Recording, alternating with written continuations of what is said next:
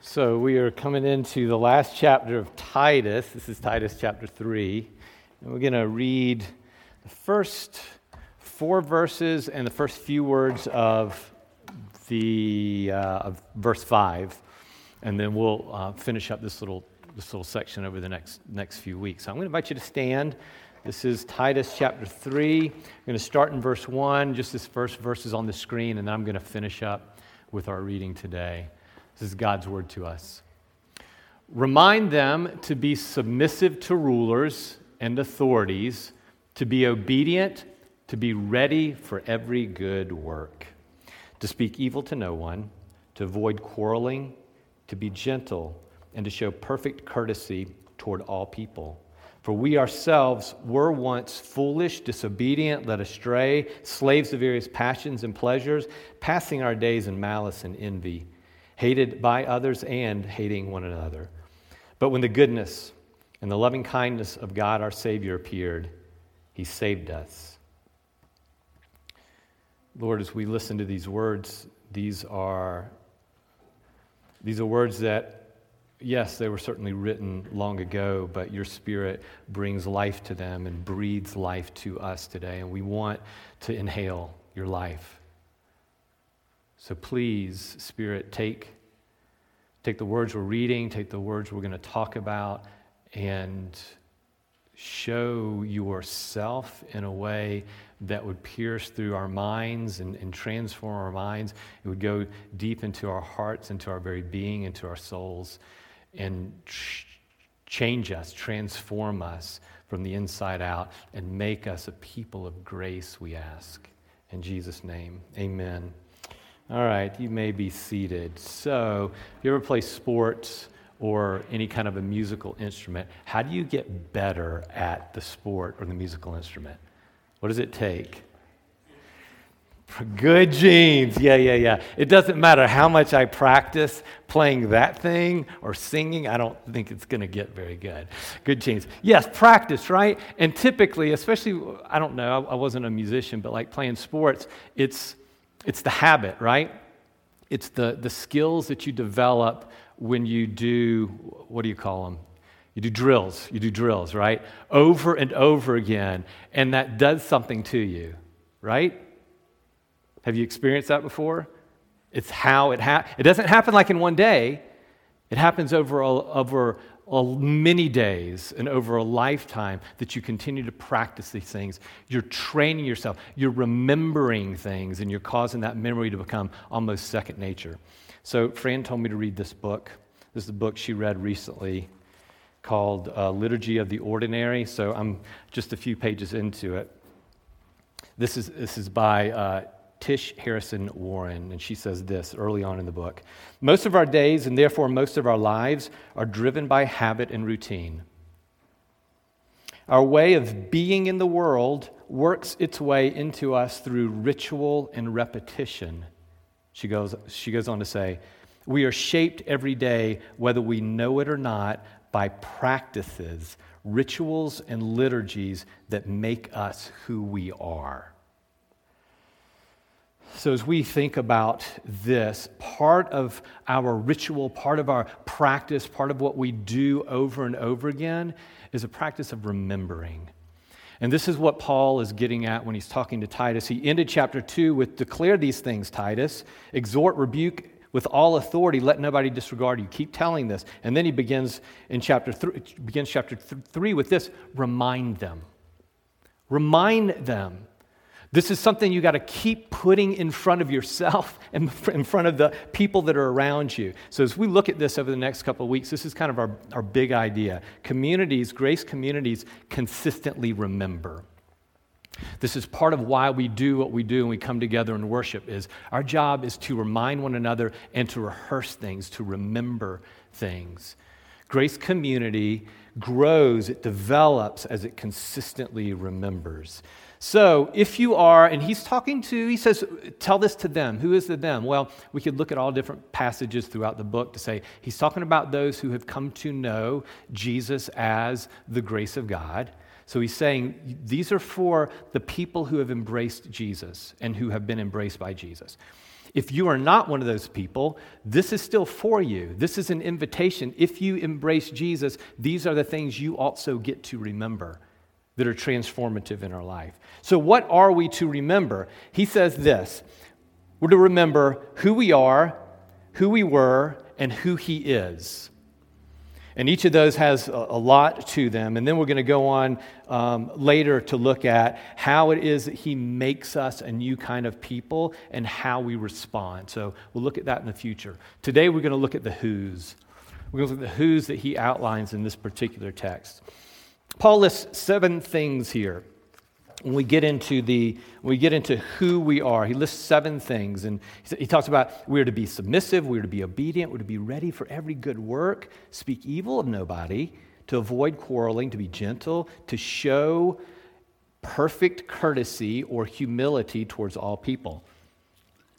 So these are all describing who we are. This is what he says. You are, and you are to be. This is who we are to be, who we are to be living, how we are to be living out this life. And it's for the sake of the world. This is why it begins with be submissive to rulers and authorities.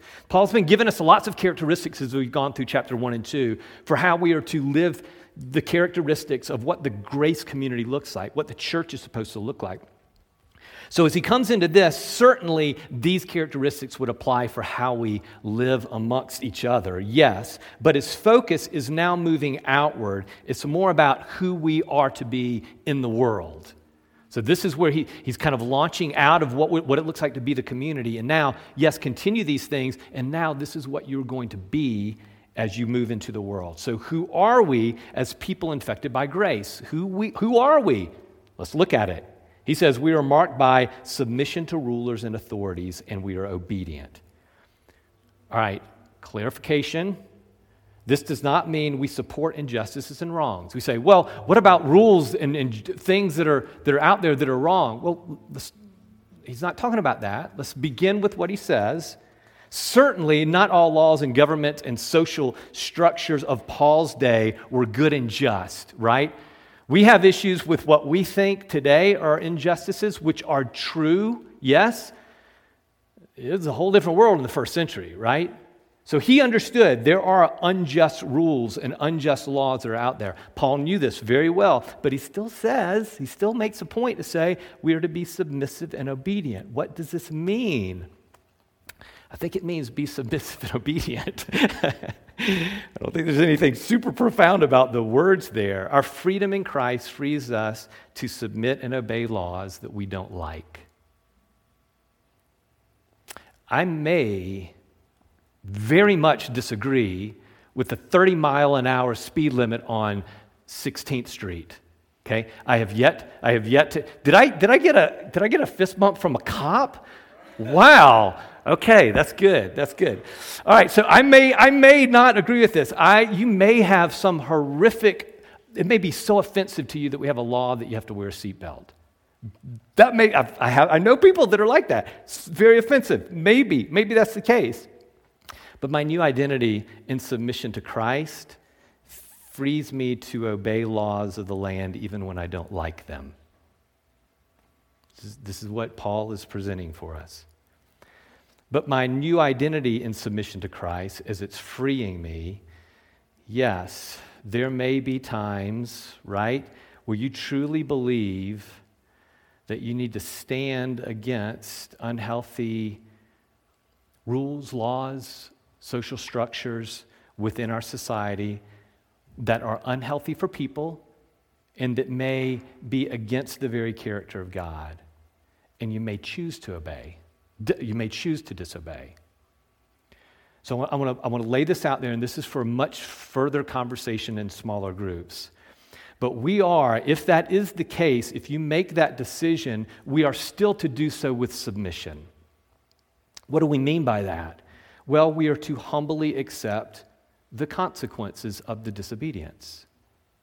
Now, there are lots of examples within history, but also within Scripture that we could look at. You know, some of the famous examples are, if you're familiar with the story of Daniel, the book of Daniel, you got Daniel, And, first his friends, Shadrach, Meshach, and Abednego, they build a big idol, and the ruler says, bow down to this. And they're like, with all due respect, no, we won't. Well, if you don't, you're going to get thrown into a fire.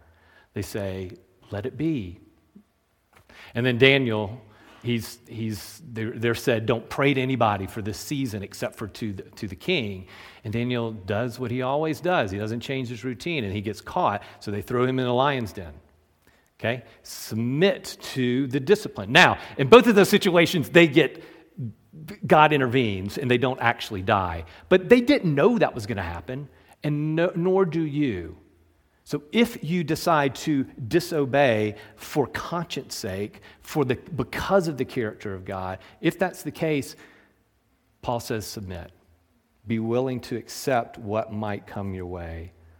Their respectful approach, their civil disobedience was done while counting the cost.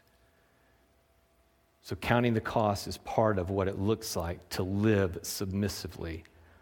He goes on, what do you think of this? I don't know, you may hate this. Again, we can have more conversation about this. He goes on, he says, rather than being marked by disobedience and being disrespectful to those in authority, constantly fighting for our own personal preference, he says, rather than that, we are to be ready for every good work.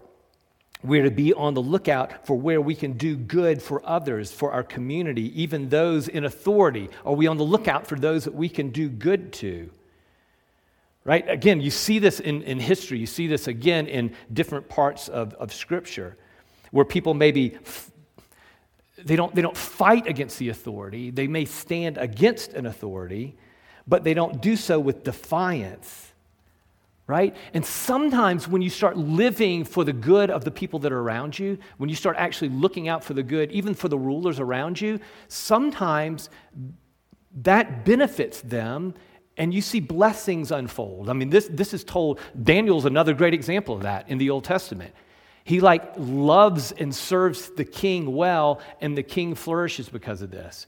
And you see this with Ezra and Nehemiah. They have favor in the eyes of their king, and their king blesses them to go and do things that their heart really desires to. You don't know what your good work might do for those that are around you, but our call is seek the good of the world around you, even when it's leaders that you may or may not have an affinity for. Then he goes on from general submission and good works in society to interpersonal relationships, because he says, this is verse 2, to speak evil of no one, to avoid quarreling, to be gentle, and to show perfect courtesy toward all people. We are to work and to speak for the good of others, even those who may consider us their enemies. This is where the rubber meets the road. It's good, it's kind of easy to do that kind of life when people like you, or when you like those people. But how about when it's for your enemies? This involves avoiding fights, not because we are cowards. When he says avoid the quarreling, he's not saying be a coward of fighting. Don't be afraid of fighting. He's not saying be afraid of fighting. He's not talking about that at all. It's not about a fear. It's not about cowarding. But it's for seeking the good of people other than winning our way. This is what he's getting at. You don't have to keep fighting for your way. And when disagreements do arise, and maybe you have to enter into some kind of, call it fight or the disagreement, how are we to handle them? Because those situations will arise. How are we to handle them? He says do it like this, with gentleness and humility or courtesy. And you're supposed to do that, just do that to your friends, right? Is that what he says? No, he says to all people. To all people, this is how we're to live. This is who we are to be as Jesus' grace community. We are to be the good of society, and we're to work for the good of others in the world. And not just toward our friendly neighbors who like us and who agree with us, but those who view us as their political, their social, and their religious enemies. We're to live this way towards that and towards them. And we are to be this because it's actually a new identity. It's not just something we're supposed to wear and artificially put on. This is actually this is our new identity. It's who we are, and it's who we're becoming. Is this what the world experiences from us? Is this what the world experiences from you as a person, from us as a community? Or do they see us as genuinely being for their good? Right? That doesn't necessarily mean that we are for their belief system or for their actions. That's not the issue here. The issue is, do they experience that we are for them, even at our own expense? Like, it may be somebody that you really oppose in certain areas of society, but when it comes down to it, are you willing to sacrifice for their good? Because that's what Grace Community does when it moves into the world. All right, so with this, he then contrasts this new way which is in verses 1 and 2, with verse 3, what we ourselves once were, he says, if we are now followers of Jesus. So you're new, this is who you are. Now, this is who you were. If you're a follower of Jesus, this is who you were. And he had 7 things that we are, and now he lists 7 things that you could kind of cross over, and I'll let you do that in your own time. You can look at those, compare how they contrast with one another. 7 things that contrast. So why does he bring this up? What we once were. Isn't the past, the old identity, something we should just move past? Shouldn't you forget all that stuff that you were? Well, I mean, I think that's a really fair question. That's a very good question. And for starters, I'm not sure, like, why would he bring this up? Well, I don't think that they were all that much different than we were, the audience that Paul is writing to. Not only to Titus, but to the people that Titus is serving. Because I would imagine, like us, they were not always living out their new identity. Right? This is who you are. I have a feeling they probably weren't fully living out of their new identity. They were probably falling back into what they formerly were. Okay, I can connect to that. I can resonate with that. Why then does he say it like this? Why does he say this is what you were and this is what you are now? Why does he say that then? Well, this is who we were because grace appeared. And when we forget about this grace story, this old person, this old self begins to show its ugly face. So I think he's bringing this to us because he knows, yeah, you're a new person, but when you start living out this way, you're a new person because of grace. When you start living out the old way, it's because you are forgetting grace. So, he says, this is what he is, the old one. This is what she is, the old one. What is he? What is she? It's foolish. It's disobedient. It's led astray. It's a slave to various passions and pleasures. It's passing the days in malice and envy. It's hated by others, and it's hateful towards others. This is what we want to be freed from. This is what we are being freed from. This is what he says you will fully be freed from. This is what you will be freed from. This is the old person. When we live this way, though, we are not living out the new identity. It's an indicator we're not living out this new identity in Jesus. What is this? Are we a split personality? I mean, is that what we are? I think so. I don't know what else to say. I think in some ways we are. So if someone is an orphan, let's say they were raised their first few years in an orphanage, and in that orphanage, let's say they weren't cared for well, so they had to fight for food, had to fight to protect themselves. And all of a sudden now they're adopted by a family that genuinely loves them and that cares for them, gives them a home and a safe place to live, all the food that they want. They have their own bedroom and their own bed to sleep in. Let's say that is now the case with this former orphan. But that orphan still sleeps under the stairs, won't sleep in the bed. And you find that new adopted child starts stealing food and fighting to protect their toys. Is that understandable? From a psychological perspective, absolutely that's understandable. If you've ever known someone in that situation, it makes a lot of sense. But they're not living in the truth. They're living as if they are still an orphan, and they are not. They have been adopted. There's a guy, former pastor named Jack Miller, and he had this program called Sonship, and he would talk about the orphan mentality as opposed to a sonship or a daughtership mentality. The gospel invites you into a sonship mentality. Even though you were an orphan, you are no longer in Christ an orphan. So when you start having those characteristics, it's not your true identity. I understand. It's so easy to go back into, but it's not who you truly are. This is how we can be, can't it? Can't we live like orphans so very often when we've been adopted? So knowing that, what does Paul then bring? Why does he bring this up? Like, why does he tell us? Why does he say, remember your old self? Remember the orphan stuff. Why does he remind us, and why does he tell us to remind one another? Okay, here's 4 thoughts. Here's some things to consider for why he would bring this up. One is, it helps us honestly face the present struggles. When we see those old ways in us, we don't want to just justify it. We don't want to just sweep it under the rug like it's no big deal. Oh, it's no big deal. No, it actually is a big deal. When you start living foolishly, when you start living hatefully, it actually is a really big deal. We need to own it. We need to remember this is the old man. This old way is not just harmful to us, it's harmful to the people around us. We bring hate to the world around when we live this way. So I think he says, remember it, because, you know what? It's a present struggle. But then secondly, the reminder keeps us humble. We are no better than anybody else that we may be tempted to judge. Look around at the world and you see people that are living this way, and it's so easy to judge them, right? I think he says, I want you to remember who you were, because that guards your heart against condescending judgment. And then thirdly, the reminder helps us not to be far removed from others who have maybe not encountered grace in the new life.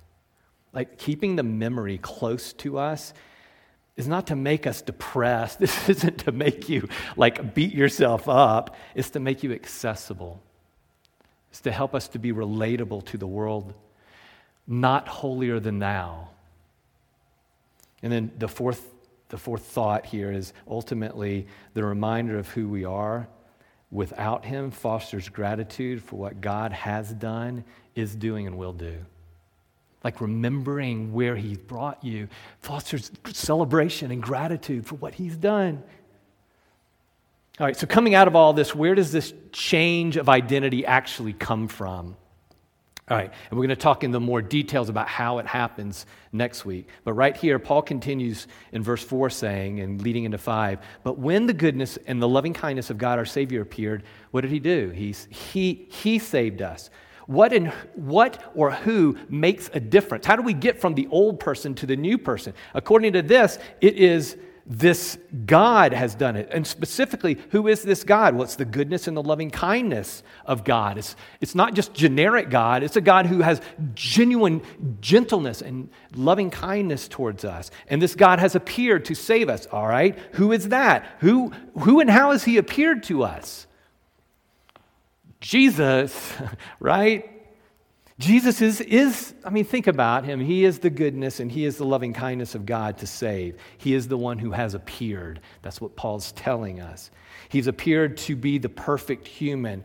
This characteristic of what man is supposed to be that Paul outlines, Jesus is the fullness of that. He is that. And he came to face the old man. He didn't come and ignore the old man. He actually came to the old man, and he came to deliver us from this body of death, the dying humanity. He's coming to bring us out of the old into the new. This is what he came to do. So what does this mean about him? And therefore, what does it mean for us? Well, God knows all your old man stuff. I know we know this, but I think it's helpful to remember God actually knows all of the old stuff.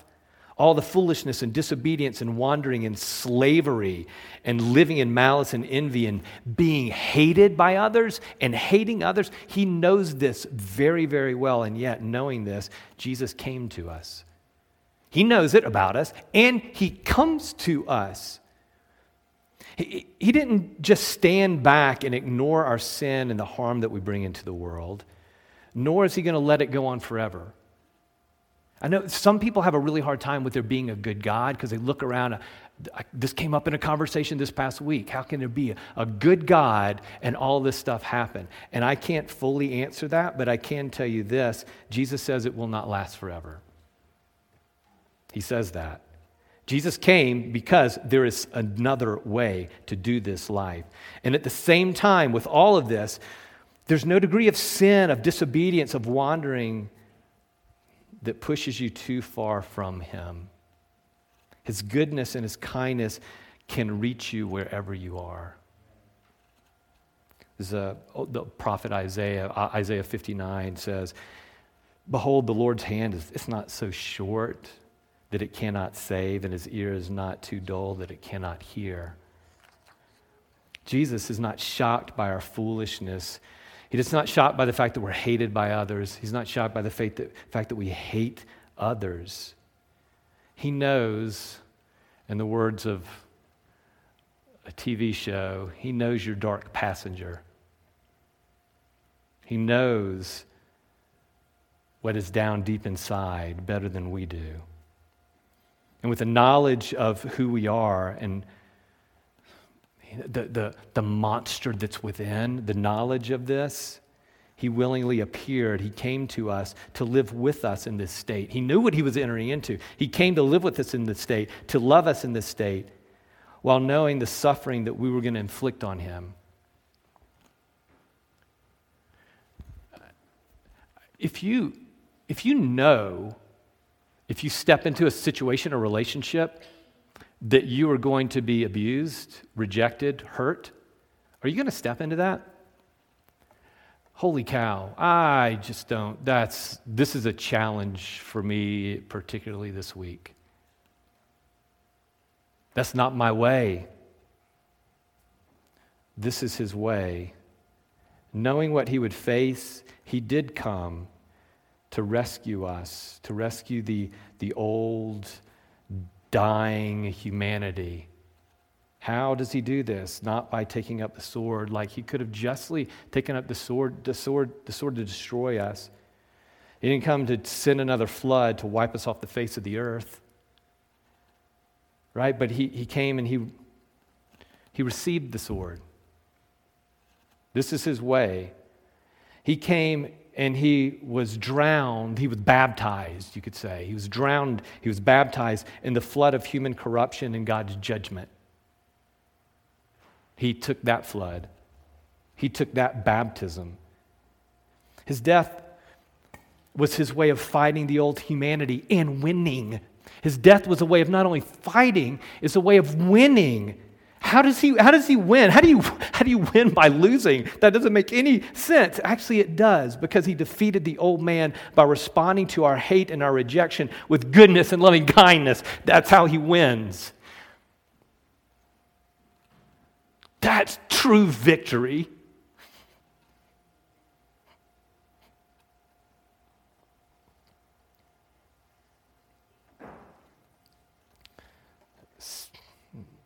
Seeing that He loves you enough to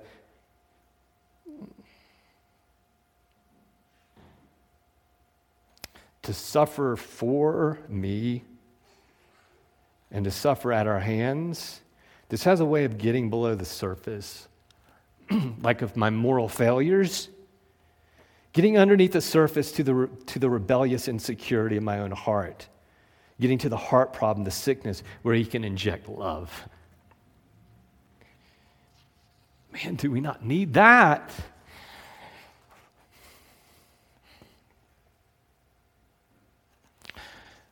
Sacrifice of love, it didn't end in death, right? It was transformed through death, giving birth to resurrection. The new life that He embodied coming out of the tomb is a new life in the identity that He wants to give us. That's where the new life comes from, that we get to embrace through repentance and faith. Jesus is the one who saves. He's the one who makes the ultimate transition possible. Not surface transition from death to life. Identification with him, being baptized in him, is how the old man dies and the new man is born. Grace Community needs to remember this. This is why we do what we do. Remember who we are, remember who we were, but man, remember who he is that makes transformation possible. He saves. Father, thank you that you love in a way that is beyond our comprehension.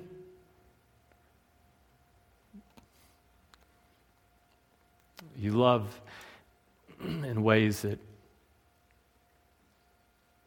we would have a hard time not even thinking of, but doing. You love perfectly. You love sacrificially. You love with complete kindness and gentleness and loving kindness. Thank you for this. Help us to eat and to drink that, to experience it, so that we be a different kind of people. In your name, amen.